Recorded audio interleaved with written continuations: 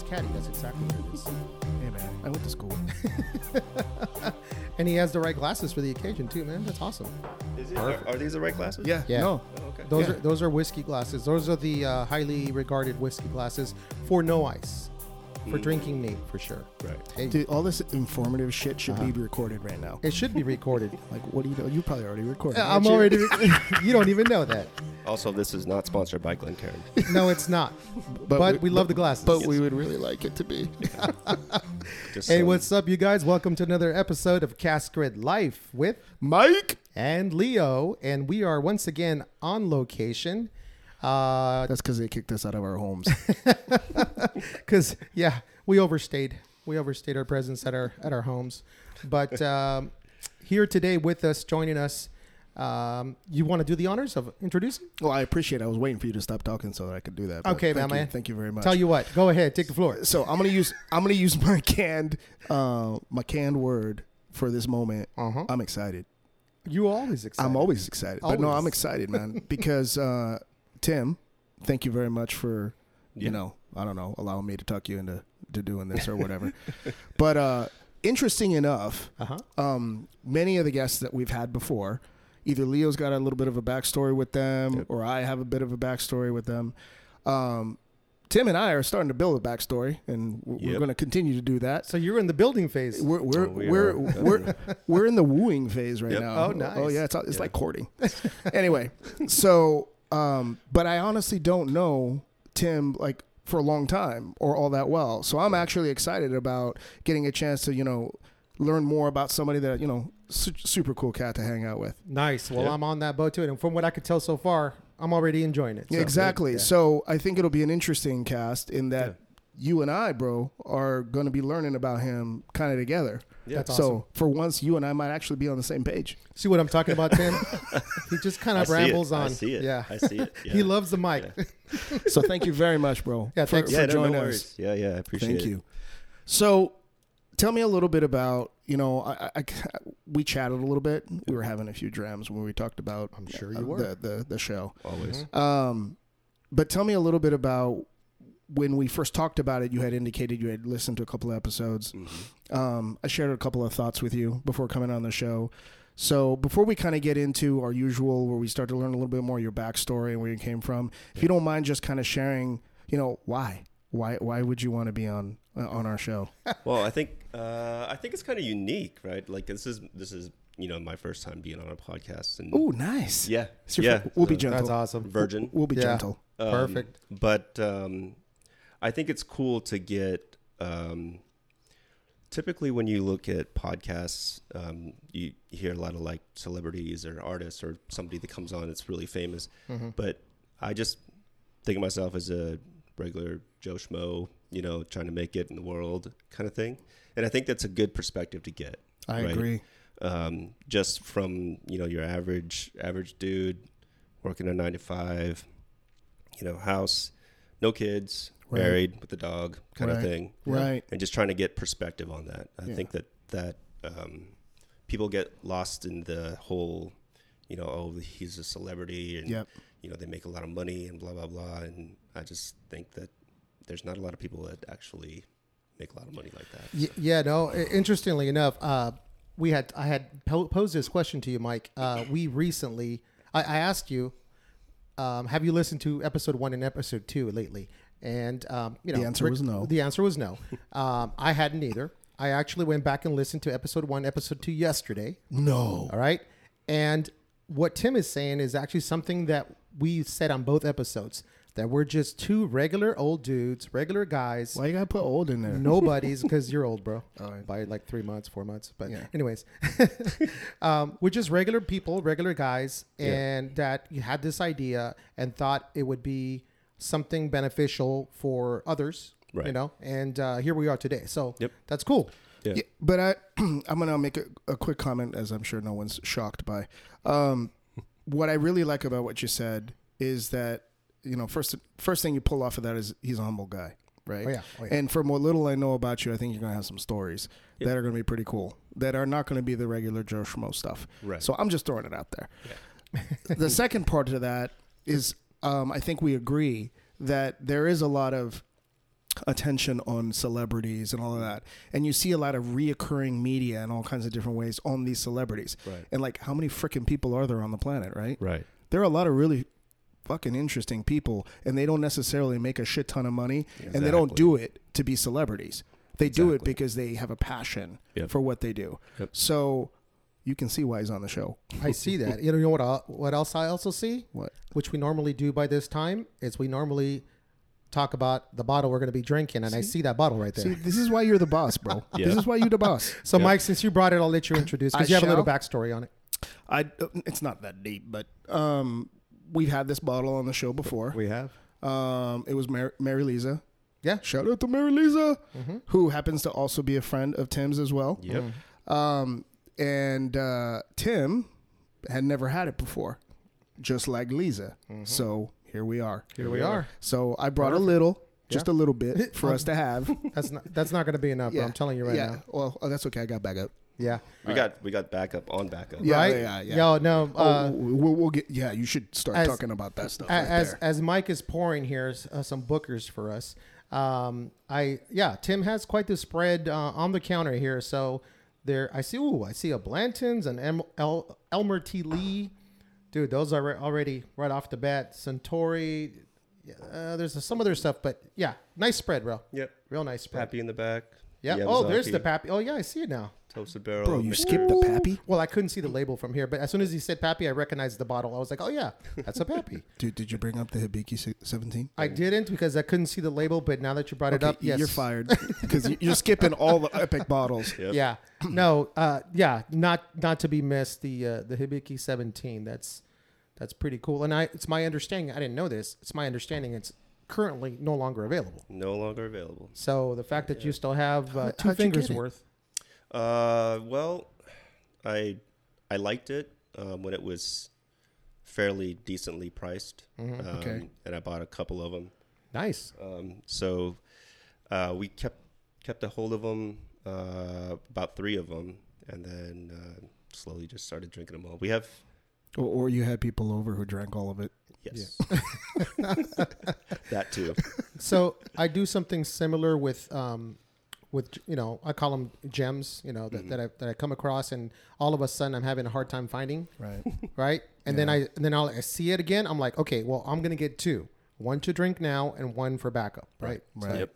Yeah, you always got to go at least one deep. Yeah, for sure. Always. For sure. All right, well, let's do this, man. Let's do this. It's too much damn talking. That's Cheers. right. Cheers, you guys. Salud. Salud. All right. Let's see what Tim thinks. Okay. I skipped the nose altogether, guys. Sorry. Go ahead and do the full experience, Tim. Whoa. Yeah. that first sip will, if you're not expecting it, will get you you out. got to take a light. Yeah. It's got It has presence. It got some juice. Yeah. So we've talked about Booker's before, but just for Tim's own edification, what they do, it's a Jim Beam bottle, and they do 4 batches a year, and each batch has this distinctive colored named tag on it. Okay. Right? Yep. And it's 128 proof. Oh. Yeah. That's So a big boy. you want to tread lightly. Mm-hmm. But for me, it's my favorite bourbon Really? because I find that it has a lot, but not too much of all the things I like in a bourbon. And that's really good heat. It's got that caramel Yep. sweetness in it. I like it. It's got oil and richness. And the finish lingers. It does have a lot of heat on the back end, but you're still getting those tinges of everything that was in the middle all the way through. So I just think it's a great, but you have to tread lightly. Yeah, it's really expressive in the heat. Right. I get a little, man, There's a lot going on. there's a lot going on. There's a lot going on. It's got some caramel. I think once this opens up a little, it'll be super fantastic because I could feel it's got some good juice to it. Yeah. But man, it's It's got a lot. Yeah, it's And you'll punch get, you in your face. as you drink it, as you sip it, you'll start getting used to the heat. But that first sip catches you off guard, Yeah. especially if you don't know what you're expecting at 128 proof. Yeah, it's a left hook. Yeah. It really is. And then the other part that's a problem is that once you do settle into the nose and the palate, it can get away from you. Oh, really? Because you'll just not notice it as much, and you'll start like ease into it, and then you'll do the same volume as you do with something else, but it doesn't drink the same way, right? But you're home, so go ahead, man. You could just low crawl back to your to your bed.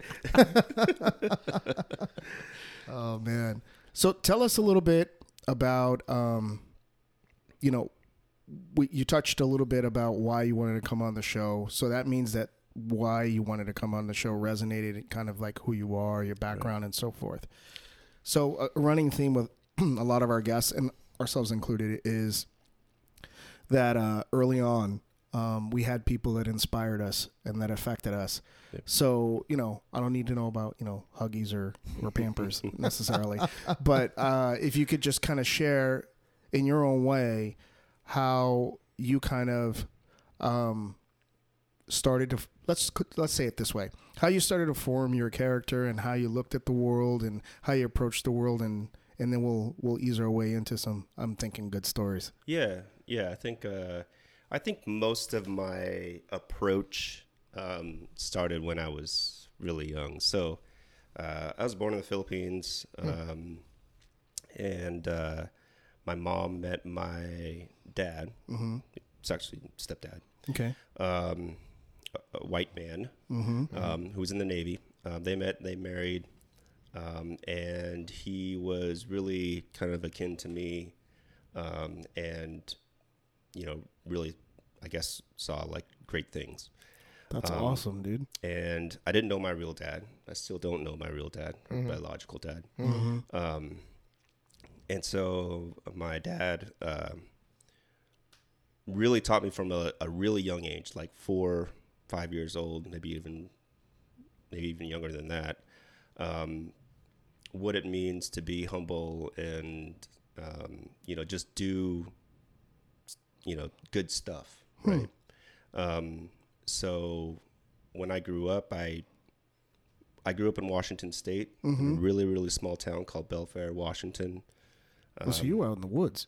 Yeah. Huh. Yeah, we were, we still don't get cell phone coverage where I live at. Wow. Or where I used to live at. To Still this today. day. Ooh. Yeah. Nobody brought in a dish? We had 2 of them, actually. We had some satellites, satellite dishes on top of our garage. Okay. But we didn't have cable. Cable wouldn't run all the way up to where we lived at. We had satellite dishes. We had very little cell phone coverage. We were still using a modem landline back then. And it's still like that today. And it's still like that today. That's crazy. There's something to be said about that, though, right? I mean, it's quiet. For me, very quiet. I think I would enjoy that. Yeah. Right. Yep. If you can't get me on the landline, leave a message. Yep. Yeah. No, I hear that. Yeah. So, we lived right on a lake, so most of my time, my best friends was a squirrel, a couple of squirrels, and most of the time I was hunting, fishing, camping. this is when you're like adolescent. Gives you a lot of time to think. It does, and it puts your mind in a different perspective too. Like I was one of like maybe 3 Asians in my entire school. How was that? Interesting. Yeah. Very I gotta interesting. imagine. Yeah, but In a good way or a bad way? in a moderate way. Okay. So my dad was fairly well known around the community, so he tried to instill those kind of values of being able to not see color, kind of thing. And so when I was a kid, because I was younger, I went to elementary school with all these folks. We literally went from elementary school to middle school to high school together, right? The whole way through. The whole way through. Yeah. And I mean, my graduating class was 153 people. My whole entire high school was 700 people. So we knew them, and my dad basically, I knew that I was of different color, but we were all still friends, and we were all kind of being able to instill those values that my dad kind of taught me. Yeah. So it was like a little, I mean, we use this word a lot in the cast with other people who've been on the show. It was like a little village of people that they all kind of knew each other. They knew their families. They knew their situations. Right. And then, I don't want to put words in your mouth, but maybe they rally around each other when they need the support. Oh, yeah, absolutely. Right? Absolutely. When I hear you say that kind of stuff, or it makes me think about the village, and you had that quietness that you were going to be there at. You must have created some really cool connections with these people that, you don't live in that environment now, that you can really kind of reminisce about and see the contrast. Because in a suburb or a city, it's different, right? Right. Yeah.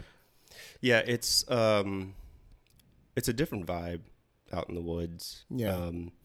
Your neighbors are fairly far away. They're not literally right next to you. And you've got to, I think the connection is a little bit more meaningful. If I would agree. Say that. No, I would agree with you. Because you don't see them often. Yeah. Which is pretty unique in that type of environment. Yeah. Right. And then switching back to a suburban environment where it's like you see these people all the time. You're constantly communicating with them. I feel like sometimes it's it's not 100% like truth, I guess. I don't know. Yeah, no, I kind of get what you mean, even though I've never experienced it myself, as far as my own life. But I had the opportunity to visit some friends' family in Idaho, and they have several acres around, and the neighbors look after each other. Mm-hmm. They had a neighbor that would come and plow their driveways, right? Yep. The other neighbor would do this for the other neighbors, and like, hey, I'm going on vacation. Can you take care of this for me? Do that for me, and swing by. So there's a, like you said, there's something different about the relationship between neighbors growing up in that kind of environment. Yeah, and like another thing is like we never locked our doors. I mean, it's just. People would come in, they would see my dad and I sitting at the dining room table, having coffee. He's sketching out something for a new water main or building out a lot for a house. And they just drive on in, say, hey, is the coffee good? And it's, yep. All right. And we'll just sit there and shoot the shit. Just drive up. Just drive up. So no text messages? No WeChats? Nothing. Damn. And it was really it was. Do you trust people more? Oh, absolutely. Absolutely. Do you find that as a handicap when you switched over to the big city? Yeah. I feel like sometimes, I want to be able to trust people because I grew up in that environment. Right. Mm-hmm. But it's hard. Yeah. That life was a very different life. Mm-hmm. Very, not laid back, but it was very just super trusting with everybody else. So, I mean, I'm hearing there's a lot of formative going on here. I mean, you talk about your dad. You talk about the environment that you were in, time to think and whatever. If you don't mind me asking, you kind of, I can tell in your voice and when you're talking, the admiration for your dad. Yep. And it sounds like you weren't the only one in that environment that had that. Right. Can you share a little bit more about what it was about your dad that created that persona, and then I'm assuming the relationships that came out of that? Oh yeah, I mean, a lot of my best friends up in Washington would tell you like my dad is just like genuine, like compassionate, helping, supportive. He's just, I mean, he's very disciplined, right? Mm-hmm. 30 years in the Navy. But he's also very willing to lend a hand if you need a hand. We owned a construction company, and most of our business was around the lake community that we lived on, helping people, clear out lots for their houses, digging out water lines, septic lines. And my dad would have all of the equipment to do that, and he would do that. Sometimes the folks wouldn't even pay us in money. They would pay us in other things. Like chickens? Well, not like chickens, but barter, system. right? Like a boat or like food or something like that. I was just being an idiot. No. I mean, it's so weird, right? Like, it's just it's kind of unheard of. Like out right. here, you wouldn't think of anybody going like, "Hey, so I'll trade you whatever for it," right? Yeah. But that's common. But out in the country, it's very common. Very common, and I think it just it got to the community eventually where he was the main person to go to about pretty much everything within the community. He was the water commissioner for that community, so he made sure he was making sure that everyone was great on utilities. He was speaking up for the community when we would have issues within the community with pothead and drugs and stuff like that. So much that when he died in 2010 or passed away in 2010, they named the community building after him. They built it up literally just right up the hill from where we lived. Still there today? Still there today. Wow. Yep. The Everett E. Sears community building. And so like even my mom was really involved in the community and made sure that we almost acted like our own little village, right? We would help people plow out the roads. My dad would come in when it snowed really heavy and with his front loader and just plow everything out and make sure everybody's good. Yep. We would check on each other. If somebody was sick, we'd bring them food. We'd have potlucks every once in a while. He was very involved in the fire department and the water district there. Jeez, man. Just everything about making sure that the community was good, right? That's a hell of a role model. That is something that not anybody can say. Like my father, my dad was this person, meant this much to this community, to this town, right? That's what I'm thinking and I'm hearing. I mean, we talk so much about character, right? Yeah. And the whole point of cast grit and all of that, and I'm like thinking like I appreciate you when we chatted, and you said I've got some stories, and I've got some things to say, and I'm hearing them. Like you said, Leo, you don't really get a chance to meet a whole lot of people that when they talk about all these attributes and all these things that are done, it's the same person, much less your father. Right, exactly. I looked up the definition of grit before we had a conversation. Good, send me a memo because I ain't read it yet. And it's all about perseverance and making sure that you persevere through something, through a goal, right? Yeah. And I think about it now, like thinking about my dad, like I can pretty much say that he is the epitome of what grit would be. Sounds right? like he's not like the person who's looking for fame, right? Right. But he's putting in the hours, putting in the work, and all he's looking for is to be able to help people out.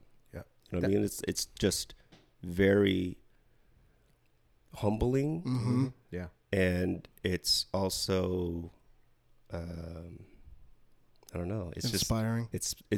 Definitely inspiring. So we haven't even got into your story yet much, right? As far as your own personal experiences past, beyond childhood. Mm-hmm.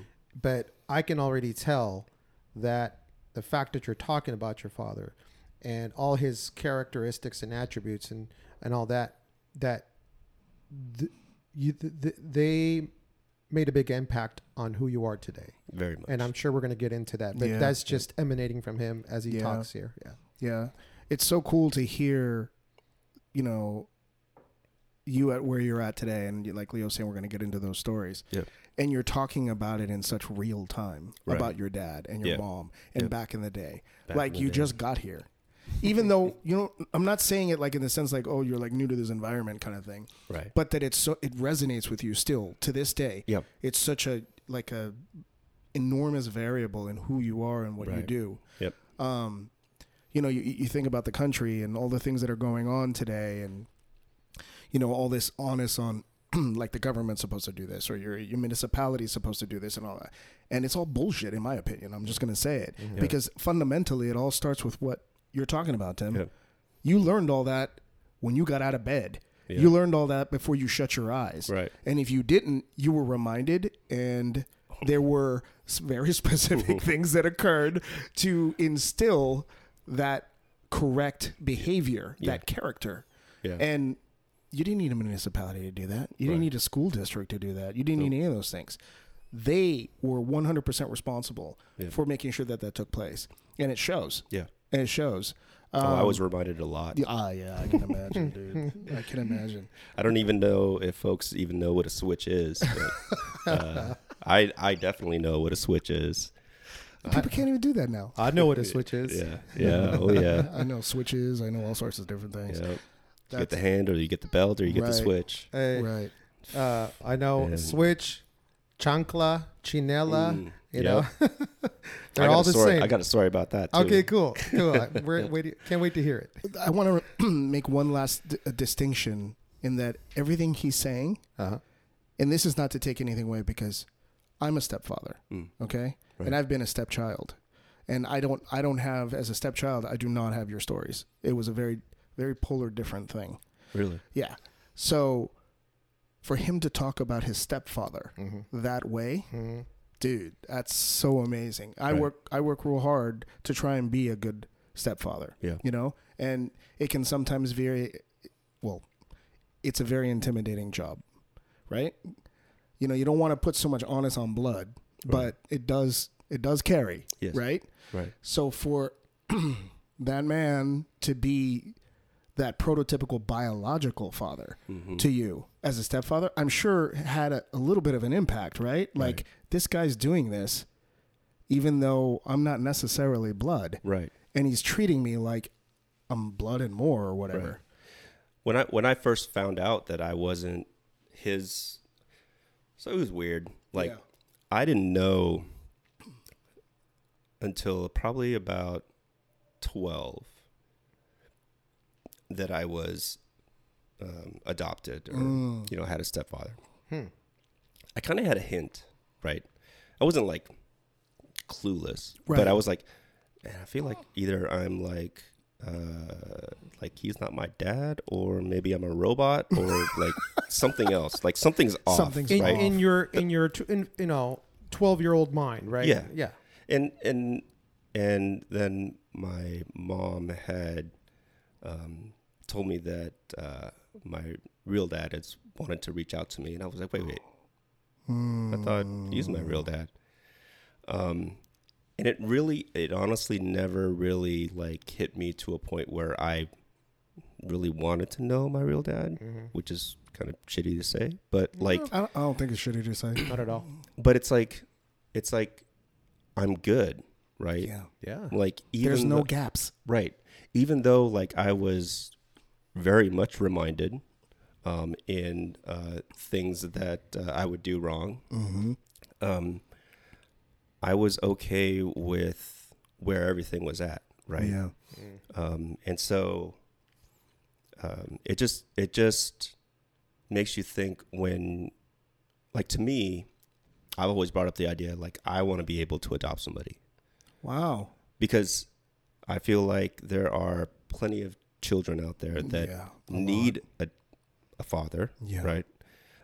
That may not have the opportunity to have that. Right. And I think that, I could definitely help instill values, being that father for them, which is weird, kind of interesting. Damn, man. I got to be a better person. So it's not it's not weird because you're right. There are plenty of children in the world that have been dealt a bad hand, Yeah. and no fault of their own, that could use somebody like yourself to raise them and bring them into a world with good morals and values that frankly, Mike and I have talked many times before, are lacking in the world today. Right. Right. So we definitely could use a lot more people like yourself that, to be mentors. And I kind of had an epiphany today.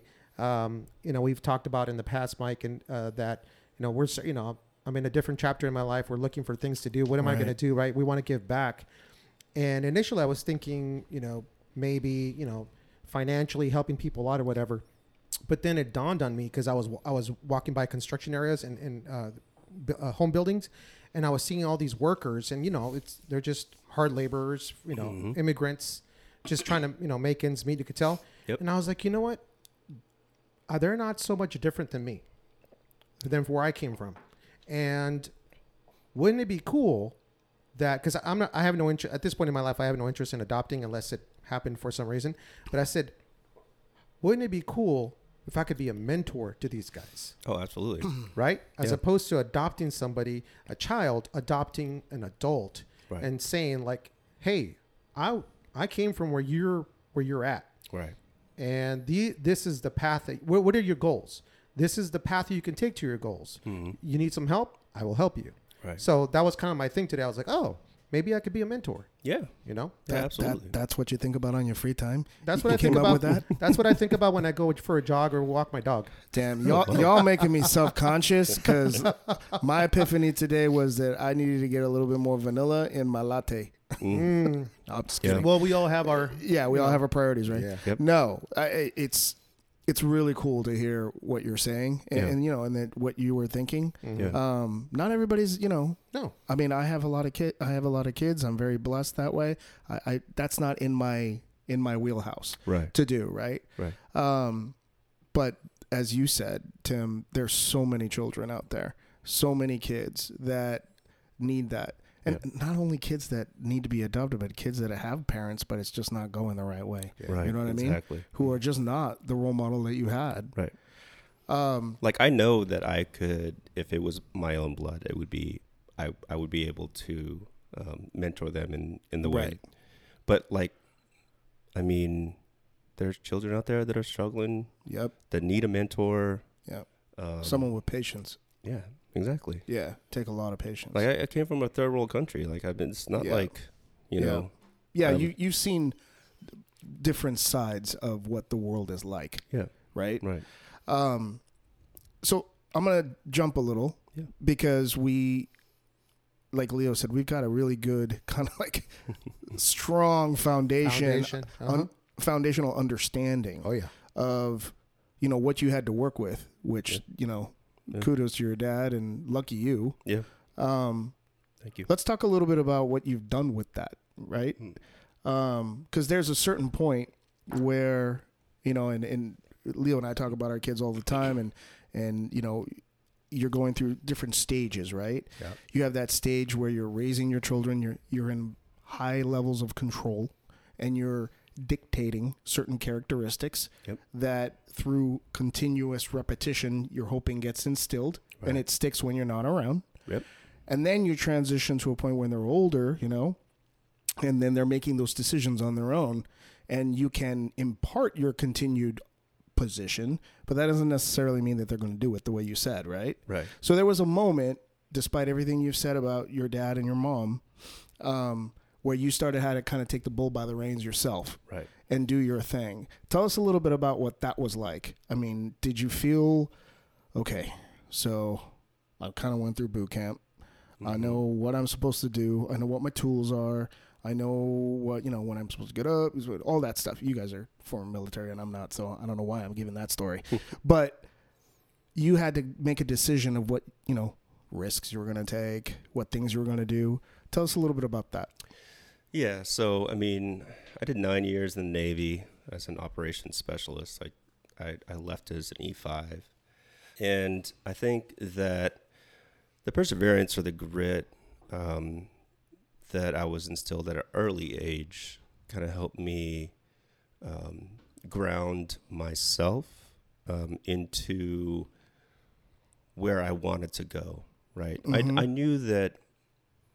I knew in a short span that I wasn't going to, I may not be suitable to be in the Navy for long term, Mm-hmm. right? Retire there. But I knew that there were certain achievements that I wanted to maintain or get when by the time I was getting ready to get out. Do you mind if I ask if your decision to go to the Navy was strongly influenced by the fact that your dad did, or Absolutely. like to honor him, or you felt that you looked at the Navy as a part of, obviously after 30 years, of who he was, and then you wanted some of that? I think it was a little bit of both. He was actually the highest ranking officer that swore me in when I was at MEPS. I don't know what MEPS is. So MEPS is the Military Entrance Processing Center. Right. It's the basically the application process Okay. center Okay. for all military. Okay. All branches. Okay. They do all your backgrounds. They process your application the whole bit, and then they decide whether you're accepted or not, and then they swear you in at that point when you're accepted. Yeah. And he was highest ranking. He was highest ranking. He was actually the one that swore me in Wow, dude, how cool is that? at MEPS. Wow. So it was a little bit of curiosity also, right? Like how That's cool. could a man like my dad, right, have that much perseverance, grit, Clout. Yeah, humbleness, that too. like just from the military, right? Mhm. So Yeah, I can see where that would make you curious. I was always kind of curious and saying like, okay, if I join the military, there's also some good benefits, right, of doing that. Oh, you got to look at that aspect too. And one, honor my dad, make him proud. He started off as enlisted as well, and then he eventually went officer. Drew more? Sure. We're almost finished with that bottle. Yeah, too. we are. I have another one. 40 minutes in, and we're already almost finished with that one. Is it 40 minutes? Yeah. 40 minutes? Okay. Yeah, time flies when you're having fun. Yeah. Why you always got to bring up the clock, man? Always the clock.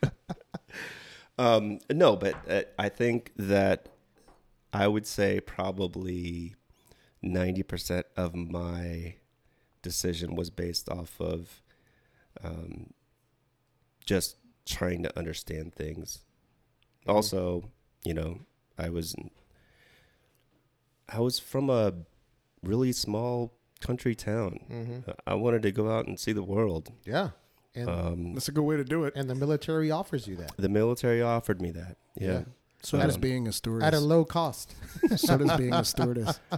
You got yelled at for 3 months, and then that was the cost. That was the cost, exactly. But no, I think I started to transition away from my dad's own thoughts into my own thoughts when I got in the military. It started being asked to make decisions on my own, and that was when I started thinking like, oh, okay, like this is cool. Like this is like people are asking me for my opinion on things, which is really cool. Yeah. Yeah. Excuse me for interrupting, but at what age did you join? I joined when I was 19.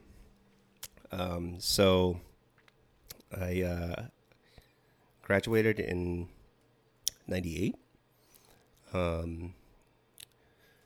Then I took a year of college,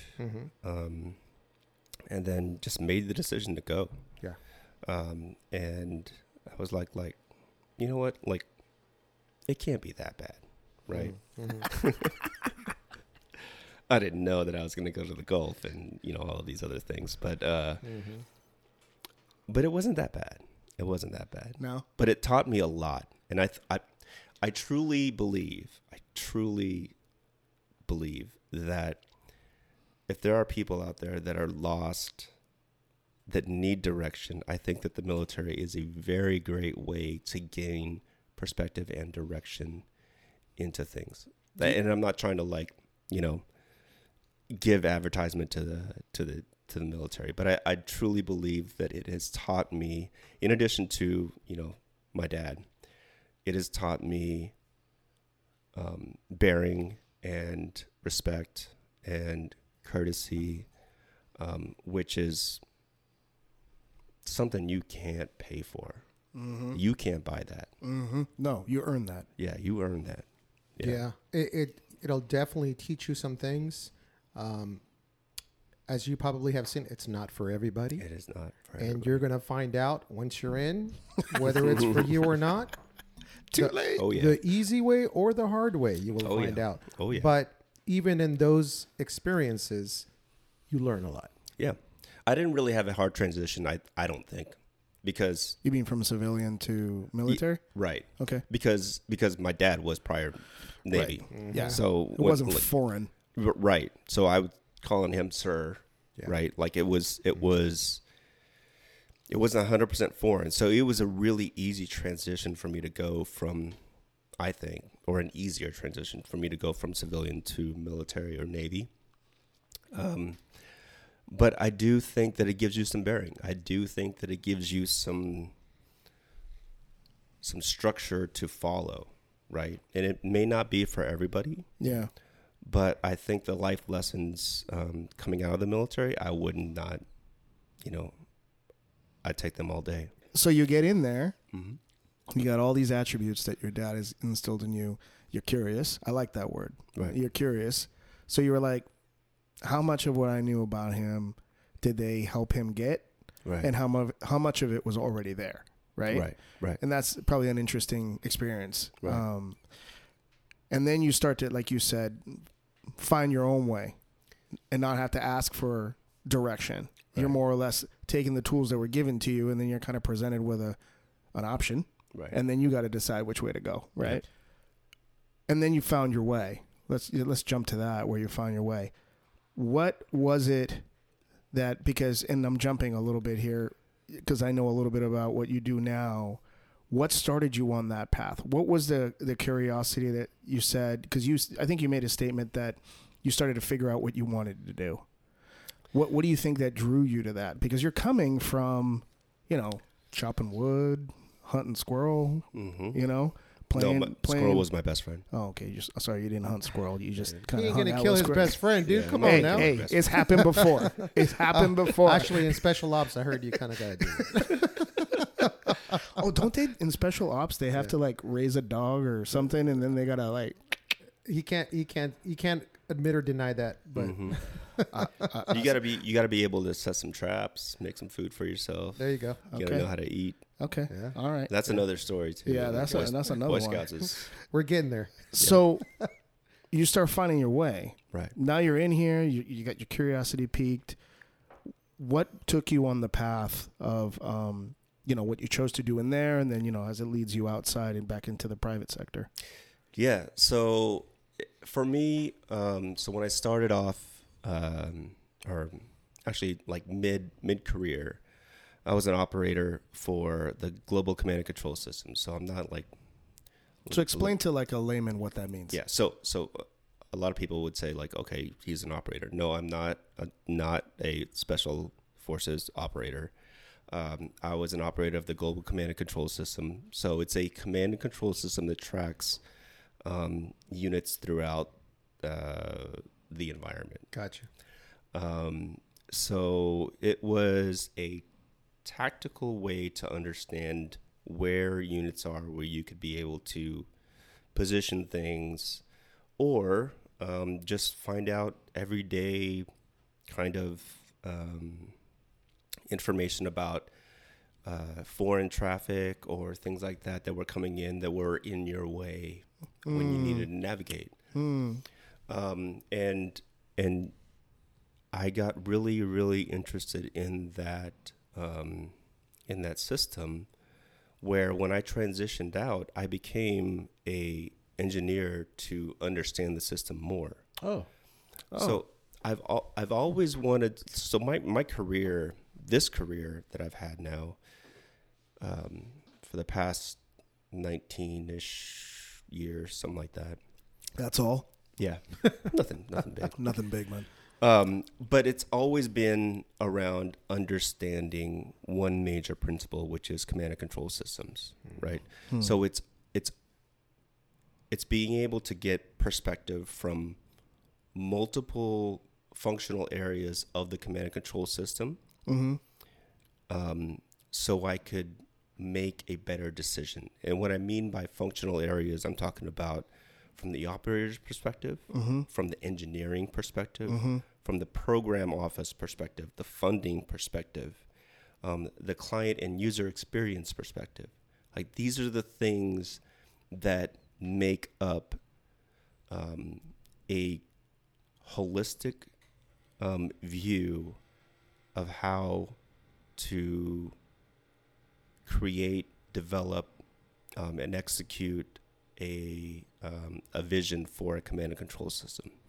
Like, you need to be able to understand it from all of these different business aspects to be like, that's my mentality, is you need to be able to understand it from all these different business aspects to be able to really understand and cultivate and develop a system that works, right? That creates buy-in from all of these areas versus, I just needed to do this. Yep. Right. Yep. Do you find that, so what I'm hearing is, it's like, I'm always going back to math. So it's kind of this equation, right? And then equations are built out of variables, and then variables have values. Do you find that you're constantly searching for that algorithm of what's ideal, or you feel that the algorithm's kind of already in place and you're more or less like big data, looking at all the attributes coming into that formula to best position decisions, if that makes sense? Yeah, so lately I've been thinking about a lot of data and analytics into those decision-making perspectives. I think that there's always going to be the need for the human intervention, right? There's always going to be the emotional connection from a human that makes a decision versus just a decision based on data. Well, that's an interesting perspective. You don't think that the emotion muddies it? I think that it does muddy it, but it also creates an issue in it, right? Because there will be times when you create data analytics that doesn't take in the account of the emotional connection, the human connection, the human interaction part of it, the human. So and it's important. So because obviously you see data that we'll never see. Right. So, and be careful not to say anything, because I don't want, all of a sudden people start coming through the windows. Hey, go after Mike. He's the one that asked the question. hey, I'm just a victim here. I know where he lives. I'm the only civilian, like all-time civilian. You must have saw the thing on my wall over yeah, there. I did. That's why I'm like looking over my shoulder like every 5 seconds. Yeah. So you think that human emotion becomes a really big variable in the equation because it helps a lot to understand what works best with the deployed operators decide to do. Right. Okay. Yeah. I think that there's a difference between taking things from a math perspective and taking things from a human emotional connection perspective. You're making Leo happy right now. Yes, you are. Thank you very much. He saw the smile out of the corner of his eye. I believe in math too. Right? Yes, I believe obviously in statistics and making sure that everything is great. But this is about to get interesting. But it's already interesting. In command and control, you've got a little bit of different perspective because you've got you've got a little bit of a wrench into the operation because of the emotional connection. So how many movies have we all saw or seen that, military based, and you got the guys on the ground calling in something or asking for permission for something, and you got command center is like, no, we got to do this. No, but you don't understand, blah, blah, blah. This is what we got here, blah, blah, blah. Yeah. No, the data, or they're telling us that we got to do this, blah, blah, blah. And so, there's a story around that, right? That's kind of what I'm getting, what I'm feeling and picturing in my mind as you're saying that. Yeah. In addition to that, having personally experienced the deployment of software packages and updates from corporate or from headquarters, and it gets to the user end, and there's all these bugs in it and all these things that you're calling back and saying, hey, this is not working, blah, blah, blah. Oh, we didn't think of that. Oh, we didn't think of that. Right. It makes me super happy to find out that there is something in the world that actually a person like yourself is taking all those aspects into consideration, because that's what makes a good product. Right. And I think that is key to selling a good product. You've got to make a good product. Absolutely. And it's not just from a business perspective, not just making money, but it's also the user buy-in as well. Does that product have the intuitiveness that the person would be able to use it very quickly, very efficiently? And when it comes to DoD systems, sometimes it's not necessarily true, right? It's clunky, it's old, it's archaic, and I wanted to be able to understand it from all perspectives, so I could come up with a reasonable execution on the product, right? Not just putting it from a business process perspective, not just putting it from a user perspective, right? I've got to take in all of that information, process that in my brain, and then come up with something that's holistic, right? Yeah. That meets everyone's need. And you might not be able to meet everyone's need right then and there. Right. Correct. But you could also, iteratively create the product to where it does meet that person or meet those objectives. Do you guys use like an agile Scrum protocol for your software? We do. We've been transitioning from a lot to an agile Scrum methodology, but it's really hard to do that. And I say this truthfully. Well, in your space, it would be pretty hard. Yeah. It's realistically, it's the way that the and the Department of Defense has actually taken this on a little bit better. The way that we perceive contracts, where there are set deliverables, set milestones, that automatically creates that waterfall methodology. So you can't iteratively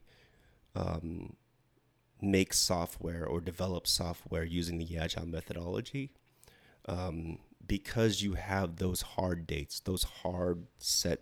I get it. Set milestones. Yeah, I get it. So to all our listeners out there, I'm just as lost as you guys are, because I don't know what an agile Scrum is. And it's okay. It's okay, guys. No, I'm going to give you a quick one. So you had a very valid point. Speaking to what Tim raised, which was the emotional aspect, which is basically the human, right? Yeah. And you talked about, corporate or headquarters sends down the package that was built in a bubble, right? Right. And really what it breaks down to is optics.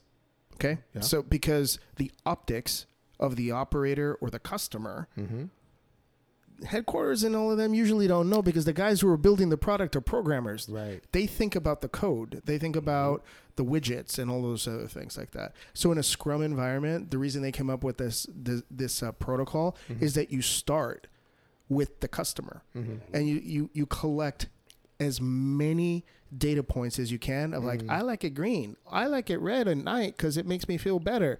All of those things. And then you kind of aggregate it all, and then you work, instead of starting with the code and work out, you work with the customer and work backwards in there. But in his environment, to Tim's point, which obviously he knows better than you and I do, it's very difficult to execute something that's so kind of so unbelievably subjective in a controlled like military environment. Fun fact. Okay. I went to Kaiser 4 years ago. Okay. 3 years ago. I was the youngest person to have a cataract. Really? In surgery. Really? Ever? In Kaiser's profiles? Well, day of surgery, but Oh. I'm assuming hopefully Wow. in Kaiser's profiles. But yeah, that Dude. was You good? no. Yeah, well, I mean, it's emotionally demeaning to me, right? Yeah, I can see how that Because is. I'm the youngest person to have a cataract. Yeah. Oh my But God. yeah, no, I'm good now. Oh, that's funny. With my corrective glasses. Thank you. So Yeah, yeah. Hey, don't feel bad about the corrective glasses because we're all gonna. I have them. We're all gonna be there. Yeah, I gotta wear readers. Yeah, it was 42 yesterday. Yeah, that's right. was my Congratulations. Happy birthday, brother. Yeah, thank you. That'd Thank be you. cool. I appreciate it. Well, we're gonna celebrate later, so it's all Yeah, good. We definitely Yeah. celebrate later. 42 was it was an awakening of, man, I'm old. Like Yeah, you can't say that shit when you got the two of us sitting across the table from you, man. I can sympathize with you because it didn't hit me at 40. right. It didn't hit me at 41. It was at about 42, 43 when it hit me, and I was like, "Oh yeah, I feel it now." Yeah. Really? Yep. Mm-hmm. No, Yeah. it was 60 for me, bro. 60? Get out of here. That's when I felt it. That's when you're gonna feel it. He's like predicting the future. I felt it in my bones at 60, bro. I had an emotional processing thing. Did you have a freaking midlife? I did. Well, kind of, sort Kind of. Okay. So, so a couple days ago, I was wearing. I have a back brace Okay. for when I lift heavy weights. Copy. And I was in my wife's office, and I was kneeling down because I wanted to stretch before my workout. Okay. And I could hear this crunching sound, and I literally thought that it was my bones, that it was the Velcro in my brace, and I had Oh shit, that's funny. the most awful time my God. getting back up Yeah. Oh, that's hilarious. because it dude. was just this. You're like, no, wait. It was so, Dude, like, all that training and all it took was a Velcro on a belt, dude, and you were just gonna lose it. That's pretty funny. yeah, it was bad. It We've was all super, had those super bad. moments, man. Right now, if I'm on my knees or I have my knees bent too long, Yeah, when I try to go back up, I need help. I have to help myself up. I hate it. have a time limit. I haven't figured it out yet because I haven't tested it. Seriously? Yeah, but I know that if I have my knees bent too long, like if I go down to a full squat with my butt, touching my ankles, and I'm in that position for too long, I need a little assistance getting back up. where's the time gone, man? Like literally, like it's just been dude, like it flies, bro. it flies. It flies. I almost got 10 years on you, brother. I'm telling you, it goes quick. It goes real quick. I don't even want to hear that. Oh, Yeah. dude, it goes super quick. You know what though? For me, That's why you gotta enjoy the moment. yeah, enjoy every moment. right. Absolutely, That's that's right. for sure. And that goes out to everybody. All you guys out there is Well, not everybody. Some people enjoy the don't want moment. Mm. And if time flies on you, honestly, it's because you're having fun. You're having fun. Yeah, yeah, you yeah. know? The quickest years of my life is when the time period when I was raising kids, even though it's hard, Right. but I was raising kids, having the time of my life. I was the heaviest because I was eating, Yeah, 'cause drinking, you're focused on other things. raising kids. Yeah, and I look back now, I was like, whoa, that's all a blur now. Straight up dad bod. Straight up dad bod, man. Straight up from the Well, you dictionary. look damn sexy now, brother. Damn sexy. I'm working on shedding the dad bod for it to be a grand. Well, not in any rush, but Hey, I'm going to dad be bod. moving into granddad bod. Granddad bod is a new thing. It is a new thing, Yeah. man. It is? 40 is the new Yeah. 20. Oh, heck yeah. Granddad is the new dad. Yeah. bod. You guys are fucking depressing. I'm just gonna keep drinking Bokers. And guess what? You're the closest to that than, Hell than yes. anybody. What? than Hell, anybody here. to what? To granddad status. Excuse me? Oh, Do we know something that I don't know? No, I'm just saying. As far as Man, your kids are the don't oldest. rush the process. Don't rush the process, brother. I'm still processing so much shit. No, don't. you still look 35 to me, bro. I Yeah. appreciate it, man. You know, I told you he was a good liar. When I told you he was a good liar. Yeah, when you don't have your white beard. Mm. Yeah, It's not white, right? man. No, it's not. Well, now that you No, color it, it's not. But. No, color it. Leo's got a definite. Right? It's coming in. It's coming in all Yeah. down here. Yeah, The bottom part. I I'm think- embracing it. Can I hire you as a Santa Claus for Christmas? Damn. put the presents out. Dang. You know what's the best part of Yeah. his comment? Yeah. It's recorded. Yeah. that is the funniest part of it. Yeah. Oh shit, that's good. Hey, you can pay me. I look 35. He wants to hire you for Santa. For Santa Claus. How did that happen? Seriously. Hey, body wise, he's closer to it. He looks more. Hey, I'll just charge you a bottle of something on your counter here. That's Hey. it. Oh, see, I knew he was eyeballing that pappy, man. there's a He's bottle. eyeballing the pappy. There's a bottle of Pappy after this. Yeah. That's cool. Wow. So, dude, interesting what you do. Because I'm, like I said, I don't want people flying through the windows here any moment. There's probably some crazy data points that you see and manage Right. that you have to make this, help people make decisions on. Right. What's that like to? So I'm in technology, and I deal with data points as well. Right. But my data points are, logistical for this, that, and the other, or for comms or whatever. But it all has to do with just general commerce kind of stuff, right? Right. A little public safety, a little bit of military, but for the most part, that. You deal with high value data points. Right. And what is that like? Because, people who are in public safety or served in the military like you guys have, the types of data points that you guys deal with on a daily basis, a lot of times are life and death. What is it like for you? Because you have kind of like an omnipotent view of those things taking place, right? So an individual like officer, an individual operator, his optics, or, it's a smaller bubble. Right. You have the aggregate of I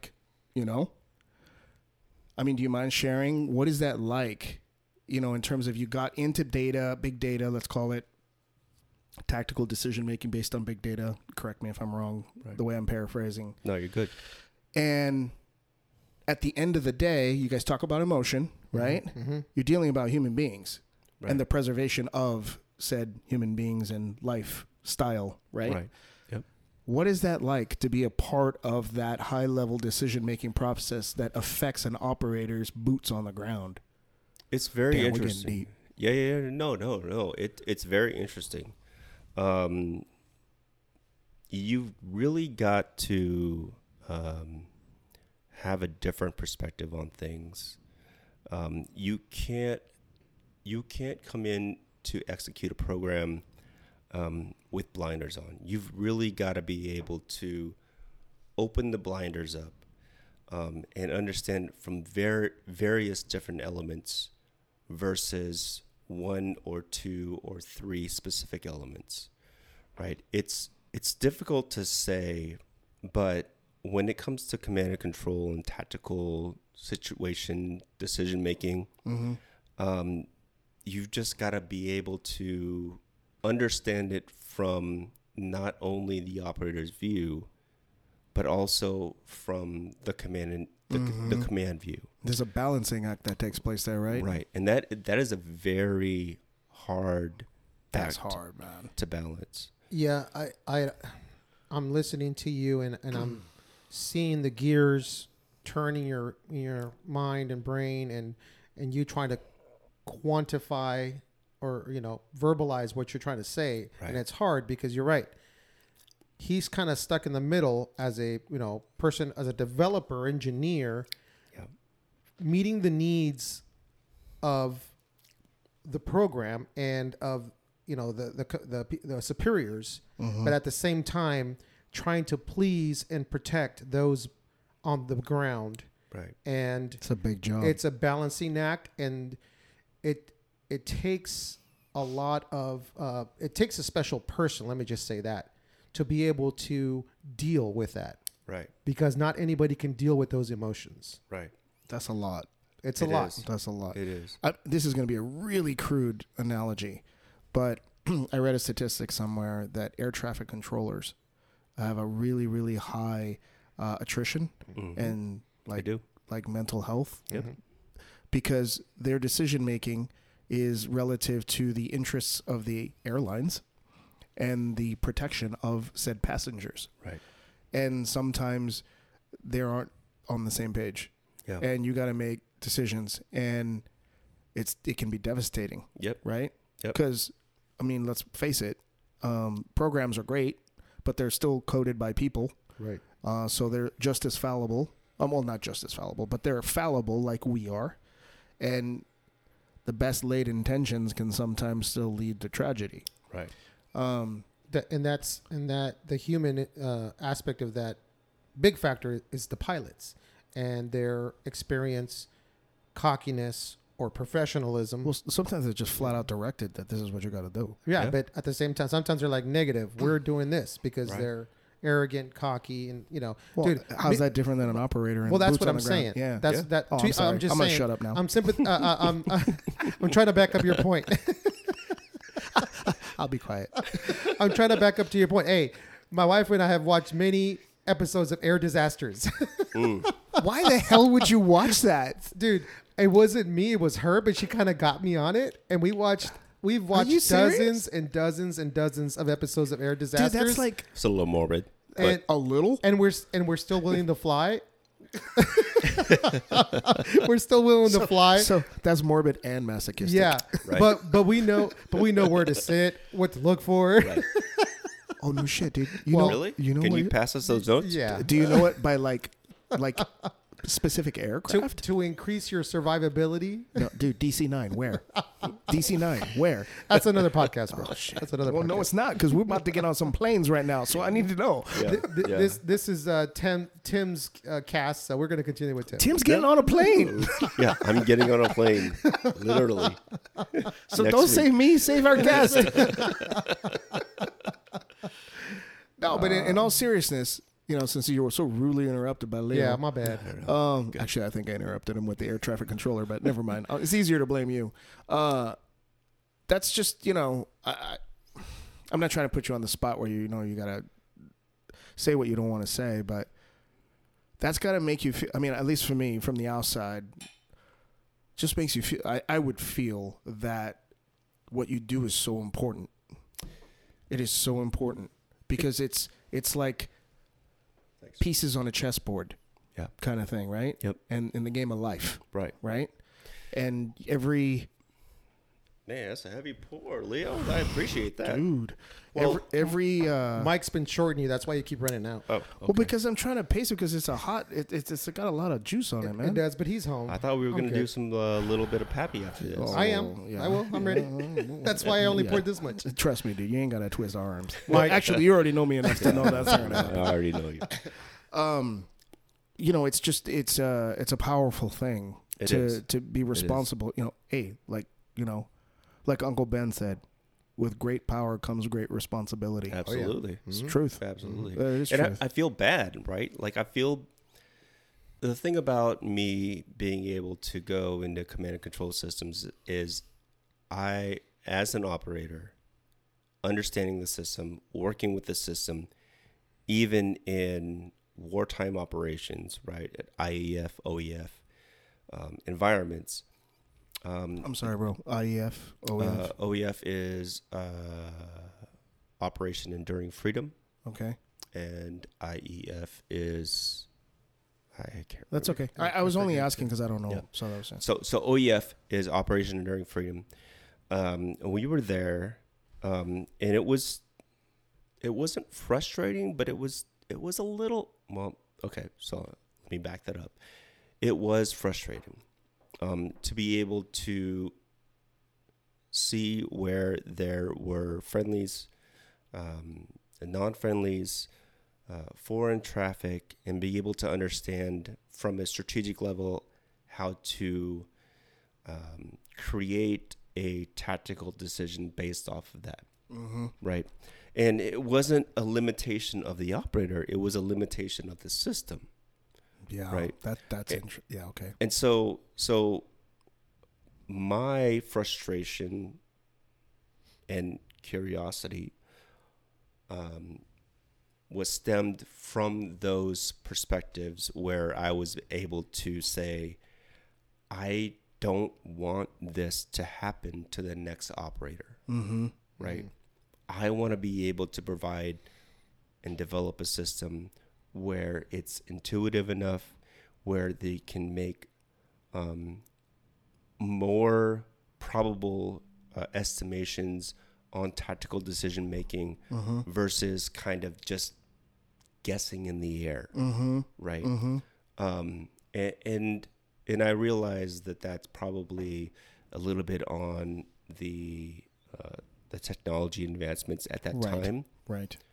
but if there is advancements in technology that I could apply that helps saves lives in tactical decision making, I want to be able to do that. Dude, quantum chips and neural networks. I'm serious. Because you're going to reduce your time to calculation Absolutely. for twofold. One, because of the chip, right? Right. In a quantum state, in a binary system, right?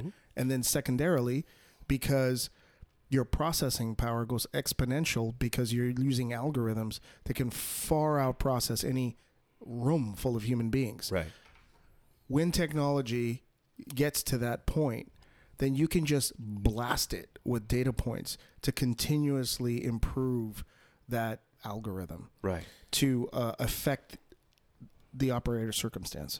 Yeah. So it's funny how it's not funny because I know him, but he immediately, his brain is just on overdrive trying This to. is a fucking amazing You're talking, conversation. Right, on you're the- talking about Mike. Mike, yes. Yeah. It's a fucking As far amazing as conversation, as dude. far as yeah, look how intrigued it is for him. Oh, that- this is like a candy store. Yeah. He's Absolutely. looking at So he's fun. looking Yeah. at the Yeah. whole science and engineering behind it, which is awesome, right? Fantastic. That's how it works. And the difference between him and I is I'm looking at the human side of it. I'm looking at how invested you are in this job that you do, right? And how much it means to you to do the Yeah. best job that you can do so that you try to please everybody and save lives. Right. Right. And that Damn, that's stems, solid, brother. No, seriously, salud. No, I'm Yeah, just No, you know, I'm serious. and I'm not that's- I bullshitting you. think That's that- solid. I think that stems from my upbringing, Absolutely. right? Absolutely. I think that Absolutely. stems from my upbringing where Hell yeah. I'm able to not just look at it from one perspective. I think that my dad taught me that, where I'm able to look at things from different perspectives. Not everybody is well off as everybody else, right? That's true. Some people may be able to pay with money, or some people may be able to pay with a broke down boat that we actually like to want to have. Right. Yeah, have it right. fix You- up. You see value in. Right. And so that's the thing that we need to understand as a humanity is not everything is considered to be one way. There are very different ways to see the value in something. Yeah, value is not necessarily specific. measured. Yeah, it's not measured by money, by monetary, right, Correct. quantity. Or, It's, or even ideology. or Right. or One ideology. ideology. Value is in the eye of the beholder and what you can do with what's in front of you, right? Right. There's value in everything that doesn't necessarily have a dollar amount to it. Absolutely. Right. Yeah. And that's a great point that you make because, like you're saying, looking at things in different ways and trying to solve problems. And I can only imagine you having memories of seeing your dad, like you said earlier, at the table, drawing sketches, trying to figure out, darn it, how am I going to figure this out and solve this problem for these people? Yeah. Because it's a stumper, but I'm going to get through it. And then boom, finding a solution or coming to an agreement with a customer, right? That, okay, this is how you can pay me. This is how we can settle things, right? Yeah. Right? Let's make it right. Making it right. Yep. Finding a solution that pleases everybody Right. or both parties or the invested parties. Exactly. So I want to play devil's advocate here. You're a smart guy. And I don't mean that facetiously. I'm not blowing smoke up your ass. you're a smart guy. I don't mean that as just like, oh, okay, high IQ or whatever like that. Although I think those are obviously relevant. Thank you. Why not take that aptitude? Just go to Google, go to Tesla, go to all these other places that you could get fat paychecks and do whatever you want. I mean, obviously, bro, you're doing just fine. We're sitting here waiting for you to open the Pappy bottle. So let's not, for our listeners, hey, don't misunderstand what I'm trying to say. That we're Give me sitting. the signal. So Give me stop the talking signal. then. But it's a fair question. No. You have an aptitude that has high marketability, has high ROI, let's call it. Yeah. And I'm not saying that that's not in your future. Obviously, then maybe that is a part of your plan, and down the road, you don't need to answer the question because today is what matters. Why do you choose to invest it in the way you're investing it in? And I'm sure you're highly paid for what you do, but it seems to me that you do it for more than just the money. Yeah. So, yes, there was a point, maybe 3 to 7 years ago, where I was in it just for the money. There was a point in my career where mental health was a big factor on things. For you. For me. I appreciate you sharing that. Yeah. I believe that mental health is something that is real. Oh yeah. Yeah, absolutely. And I believe that it should be taken under consideration when you even look at a paycheck. Like, I get it, right? You want to make $200,000-$400,000 a month or a year. A month. Right? A month. Would be Yeah, good we too. do. But a month would be good. Yeah, a month is good. But even $200,000, $300,000, $400,000 a year. You just want to be able to. I don't know. It's just At the end of the day, like you said, yes, it's not an end sum. Like, as long as the dollar is bigger than the number that you wanted, then you've reached the finish line. It doesn't work that way, because I told, as I said a long time ago, the emotion, it's like a wedgie.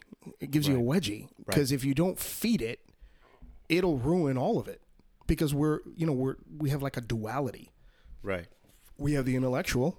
Mm-hmm.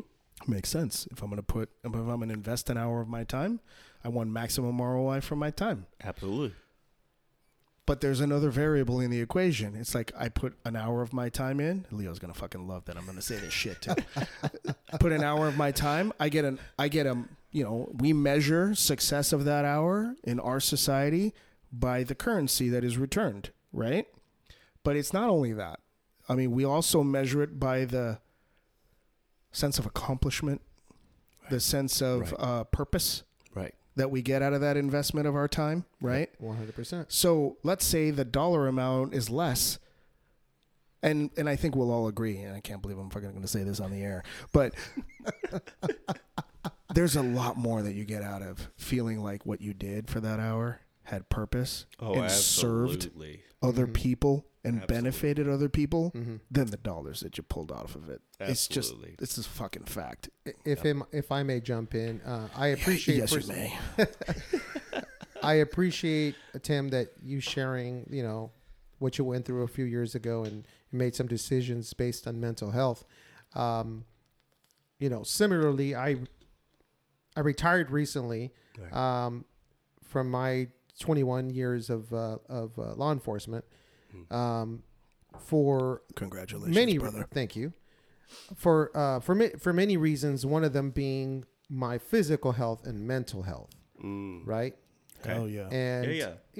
Yeah. I wasn't getting rich off of my profession, but I was doing well enough, and it just came to a point where I was like, you know what, my health, physical, mental, along with a whole bunch of other things, is what mattered the most. Right. And I ended up calling it quits a little bit sooner than I had anticipated and planned, but it felt right, and I went with the feeling rather than the dollar figures. No, I appreciate that, because in the end, your physical and mental health is worth more than the dollar figures that you are going to be able to have within the amount of years that you have, right? Correct. So it's all about time, right? Mm-hmm. And if you justify monetary value on time versus health and wealth on time, to me, I think you need to relook your perspective on what life really is, right? Yeah. Because you can make a crap ton of money, Yeah. but you can be not healthy, not mentally there. So Yeah. freaking miserable. Right. So I actually did that, and that had a factor in it. I actually counted on the back end, okay, if I do this now, or if I do this in 2-3 years, how many years, am I going to have a quality retirement or quality life on the back end, and health wise, and I did those calculations, and I was like, well, why am I going to wait another 2-3 years? I might as well do it now. Right. Because I want to at least have that experience of quality life on the back end. And, if I live a little more, then great, Exactly. then that's fine. Then I accomplish my goal. Do you think we're getting better at that now? Do you think people are starting to pay attention to that more? Or do you think people were doing that all along, where they did that kind of, I want to be healthy. I want to physically feel good, and I want to mentally feel good. And I'm going to look at the fact of the matter is most Americans, right? Number one thing you spend your time on Monday through Friday, if not Saturday and Sunday, is work. Right. It creates the lifestyle Right. for you and yours. Right. Do you think people today are now starting to reevaluate that? Because mental health is a common conversation now. Right. I would say more than 10, 20, 30 years ago. Oh, absolutely. Right? Before, Yeah. I mean, I remember growing up and like people go to a psychologist or a psychiatrist, and you're like, Yeah. oh shit, they're broken. Mm-hmm. You know? I mean, I'm not saying that that's right. I'm just saying that suck it up. Yeah, just like suck it up, stop Yeah. crying. Yeah. And today it's not like that. No, so allow me to jump in, Tim, real quick before I forget, because I tend to forget. I think it depends on your audience, on the community you're speaking to. I think from about late 30s on up to our age, 50s and up, yes, they think about it.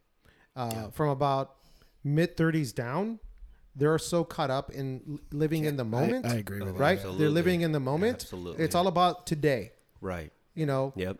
It's about YOLO, right? Right. You only live once. Yeah. And that perspective. Yeah. So it's your audience. Secondly, it's the audience of veterans, public service, firefighters, police officers, and then that includes the medical field, because luckily there is the stigma is slow. It's there, but it's slowly fading away as far as getting mental health and making mental health services available to those professions, because it used to be frowned upon, right? It was the stigma of like, oh, you need to go see a shrink or whatever. But it's slowly changing. You're talking about law enforcement Law departments, enforcement, military, yeah, everything, yeah. So it also depends on your audience, because if you're, if we're discussing those people, then or those professions, then no, they're more aware, they're more apt to do it now. Right. Other professions, I don't know. They're more like they hold it in. They're afraid to let people know that they're having to go see somebody, or they don't want to see somebody because they're afraid that they're going to get criticized. Right. What think you, Tim? Right. No, I definitely agree. I think it's just because of the the environment that we're in. Right? Absolutely. We are communicating more. We are in touch more. And it's just a reality of where we are in our environment that creates that mental health. To me, mental health is wealth. Yeah. Oh yeah. Well said. And realistically, I am a huge advocate of mental health. Yeah. Very huge advocate of mental health. You know, I can tell in your tone, and when you say that there are a myriad of reasons why you understand why that's important. And I appreciate you talking about that, because I think that in particular, how social media has, I think, you know, you do this high level data aggregation for your operators, boots on the ground and stuff. And you think about all the data points that are being pushed by social media and the impact that has on mental health, right? It kind of, it has a huge impact on it, right? Yes, sir. So I think that it is a challenge that we all need to address. And, you know, it's good to hear that somebody who's dealing with something like as important as what Tim does is considering that and has like a kind of an innate feeling for how important it is to consider as a variable in what you're going to do. Right. You know, it makes me think. Leo's like, can you fucking stop talking? So I have a question for you, Tim. Yes, sir. I have a question for you. Yes, sir. So, you know, you come from a small town. You grew up in this awesome environment of what I think it's awesome. Maybe most people won't. Where you're, you know, living in a place where it's by a lake. It's, you know, your neighbors are far off, but it's a tight-knit community. This great, you know, dad as you know, as a role model. And were you doing anything else during that time? Were you involved in any other organizations or anything like that during that time? Yeah. So I was really heavily involved in Boy Scouts. Okay. And I know that tracks. Yeah. That tracks. Yeah, right? Yeah, that tracks. Lives out in the country, in the wilderness. No. Why am I surprised? No. I mean, it tracks like the journey he's shared with us thus far. Yeah, Right, absolutely. right. It Yeah. is. Right. And I know that Boy Scouts have been getting a lot of bad clout within the last couple of months, couple of years. Oh, I get you. Okay. But to be frank, I'm an Eagle Scout. Nice. Congratulations. That is the top 3% of all Boy Scouts that have joined. Yeah. Only 3% make it that far. 3%. Yeah. No, Yeah. that's Wow. that's honorable, brother. Right. Congratulations to you. Thank you. I appreciate it. But it is perseverance. It is grit. It is the epitome of cast grit life when it comes to being able to persevere in the advancement of An individual with a character. correct. And we're talking about like things that are just not far off, right? We're talking about things that like basic camping skills, how to read a map, how to fish, what plants that are edible. Like, Why is that important? I think that these are things that are important because it comes to the fundamentals of how we live. Character, right? Fundamentals of character. Right. Well, I'll Like take it a step further. Fundamentals of survival Correct. without technology. Correct. We cannot live off of top ramen and franken beans for the rest of our life. Right? Being able to survive on the food that nature provides us There you go. is key. Yep. Right? being able to understand what nature provides us, and which is good and which is not, is also key. Being able to attain Eagle Scout has not only provided me with that guidance, but it has also provided me with a sense of accomplishment. That's saying a lot, considering what you've done already in the Navy and then what you're doing now. Yeah. But no, I don't mean that facetiously. I mean that I'm feeling the vibe, right, that you hold that in the highest regard relative to the others as well. It does because, and I didn't know this, that the Department of Defense actually holds that in high regard as well. It does. Yep. DOD holds Eagle Scout in really high regard. Yes, sir. Yeah, I'm aware of that. I get it. I'm aware of that. So if you are a Eagle Scout, you automatically advance to the next level in terms of E1 to E2. Yep. It makes sense because, I mean, obviously I have no idea what that means in terms of the work and the effort and the sacrifice that it took to accomplish that. But right, I think that they do, and that's why they do that. No. Yeah, absolutely. Go ahead. So it is a sense of accomplishment, and to be frank, it was a long, hard journey to get to that point. It is not. How many years did it take? 16 years. It took you 16 years of your life to get to Eagle Scout. Mm-hmm. So let me holy shit. So let me backtrack that. At what age did you attain Eagle Scout? I attained Eagle Scout in 1997. So a year. So you were a junior. I was a junior in high school. Okay. So he's a junior in high school. How the hell did you know he was a junior in high school? Because he said he graduated in 98. I listen to our guests. I listen to what they have to say. You have headphones. So you were a junior in high school, probably right, 16, 17, right? Mm-hmm. Okay. So I'm going to backtrack this.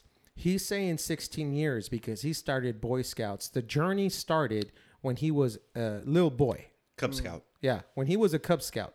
Mm-hmm. That's the journey that it takes, right? You could, if you stay with it. And you can fill in the blanks along the way.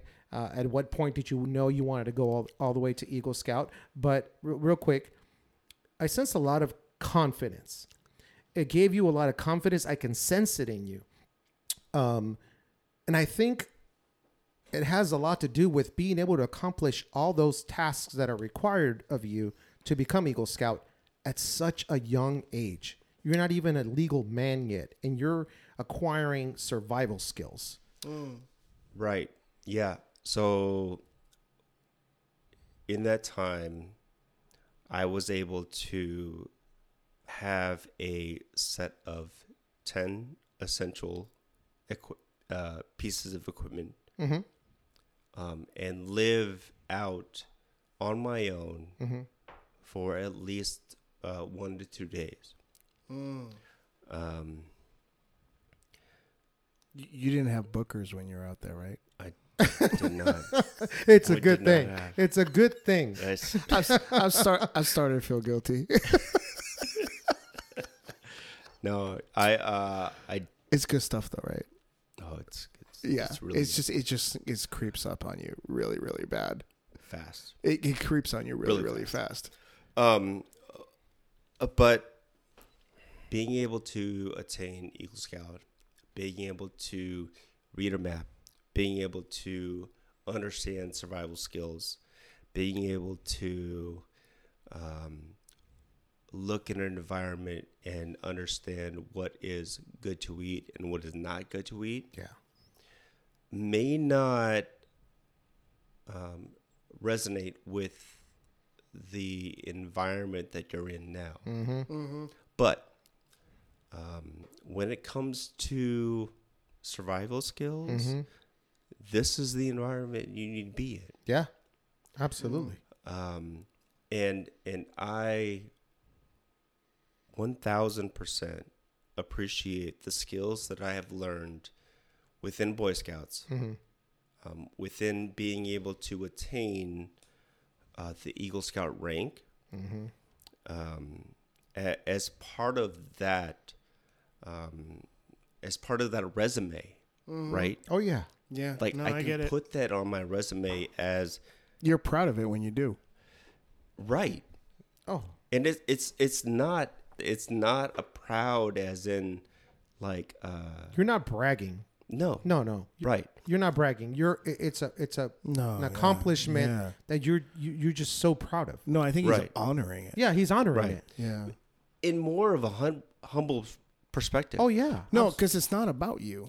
It's about Right. what they did for you. Right. Yeah. Like if me and my wife needed to be going out in the wilderness Mm-hmm. and needed to understand how to get bearings on a map, Yep. on a legitimate map, Yeah, like a real map, not just like a real map, not Google Maps. correct? Wait a minute, I don't understand. What's a real map? A topographical map, like a real paper Like a map. real map with a compass. Y'all talking about a Thomas Guide? Beyond Thomas Guide. Beyond Thomas Guide. No Waze, no Google Maps. No Google Maps, no Apple Maps. Yeah. No geofencing. I think that we like people would appreciate that. Oh, dude. So we've joked around in past We never joke around. podcasts. Oh yeah, we never joke around. We never joke around. Oh, we've joked around about and there's a conspiracy about the Great Reset and right. You've heard it. No, I don't know what the yes. hell is the Great Reset. There's a conspiracy about the world's going to have a reset where technology is going to be killed and everything's going to go back to primal survival mode. And you're Where the gonna hell have are to you learn. getting this data from? What do You don't remember 'cause you don't listen are to you our at the guests. dark web and shit? What are you doing? But if there was ever a what do they call the sunblast, a sunburst, or something like that, where it kills all technology, right? You have to revert to primal survival skills. Yeah. Okay? Did you see how his girl just jumped in and brought him water? Dude, That's solid. that is solid. That is Yeah, solid. that is super solid. I like that. Shout out to Raquel, Yeah, shout out to wife. Raquel. Raquel. The wifey in the house. the wifey in the house. Yeah. Making sure I'm sober for tomorrow's meeting. Yeah. Tim, it's too late. It's too. No, it's not. But anyways, so Tim, I completely am feeling you as far as we as humans to have those skills and be really familiar and comfortable with them. Yep. I would feel super confident. I'm halfway there. I'm about half to 3/4 Yeah. as far as survival skills go. Is that like a 69.7? It's about a 69.7 to a 69.9, somewhere around there. Okay. And then on top of that, we've also talked about, having the firepower. the what? The firepower. What the, firepower? The guns and ammo. Mhm. The guns and ammo. I got plenty of that. Maybe I had too much bookers. Okay, to be able to do the hunting and to be able to do the protecting from the hunters and all that kind of stuff, right? I thought we were just protecting our property. I thought that was the point of the guns and ammo. well, you also have to hunt, right? You gotta hunt. Yeah, you gotta hunt too. So, anyways, I'm going off on a little tangent. Yeah, you really are. And bringing some humor into the whole thing, but getting back to what you were saying, 100%. I feel you. It is nice to know. It is nice to feel. I'm sure that you have skills that you can always fall back on if the world goes to shit. Yes, sir. It's just survival skills. It's not. I'm really not trying to brag on. I can read a map or I can navigate you're on not a giving compass. that vibe, bro. It's just being able to understand those skills in the event that something happens. I'm not trying to predict that something is going to happen. it's just really general good knowledge. It's just solid knowledge it to is. be able to understand. Mike, I think he's giving us pearls. He is, because I think I'm hearing another important benefit of this process. I hear you on the fact that, yeah, it's good if the shit hits the fan, it's the zombie apocalypse, and you're going to, figure out which berries you can eat that aren't going to poison you and die.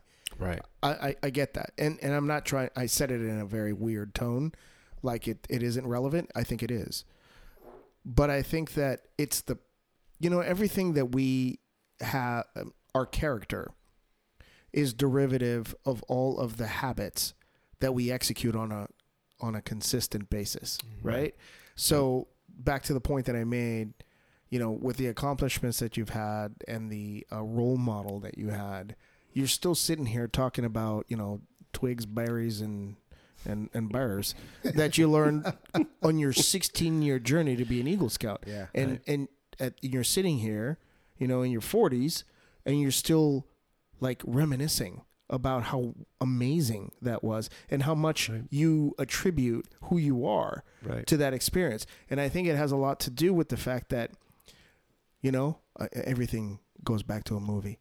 Because it has had a significant effect, exactly, or impact on my life. Mr. Miyagi, when Daniel needed to learn how he was going to fight, Mr. Miyagi didn't put him in the ring. Yeah, Mr. Miyagi had him basically refinish some vintage cars and refinish a vintage backyard, because it was the process of doing a valuable work that created the muscle memory, the neural networks, and the fundamentals that you learn from Boy Scouts, right?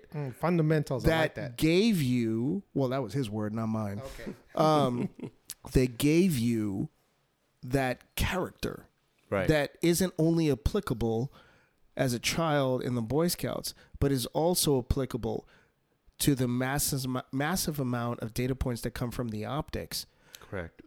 That operators provide and that HQ provides to make balanced decisions about what is in the best interest of our country. Yep. And that whole process it's powerful, and it all starts with, should I eat this berry or am I going to die from this berry? That's exactly it. I think that I'm gonna drop the mic. He's gonna drop the mic because he just got a not only dram of pappy. Yeah, not only because my name is Mike.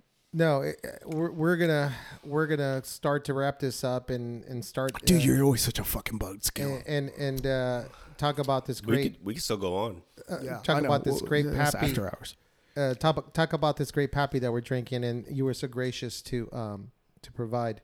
But I really appreciate you sharing your life experiences, your life journey, and the cast grit life ways that not only you have lived yourself, but that you learned from your father. And the great role model that he was for you, and the stories you shared about him, I really, really appreciate that, man. That was awesome. And I would really appreciate, along the lines of what Leo said, that you also consider making sure Raquel doesn't get pissed at me that I got you drunk on Booker's. Well, that's to be determined. She's okay. So I'm sorry. No, I appreciate y'all having me on this podcast. No, the honor's ours, brother. I really think that getting perspective from the common Joe, let's say this, Joe Schmo. You're a person, brother. Is very good and very valuable when it comes to understanding how life really is. Yes. The grit, the perseverance, the tenacity that the common Joe has, and I'm a Josephine, whatever, has, is undeniable.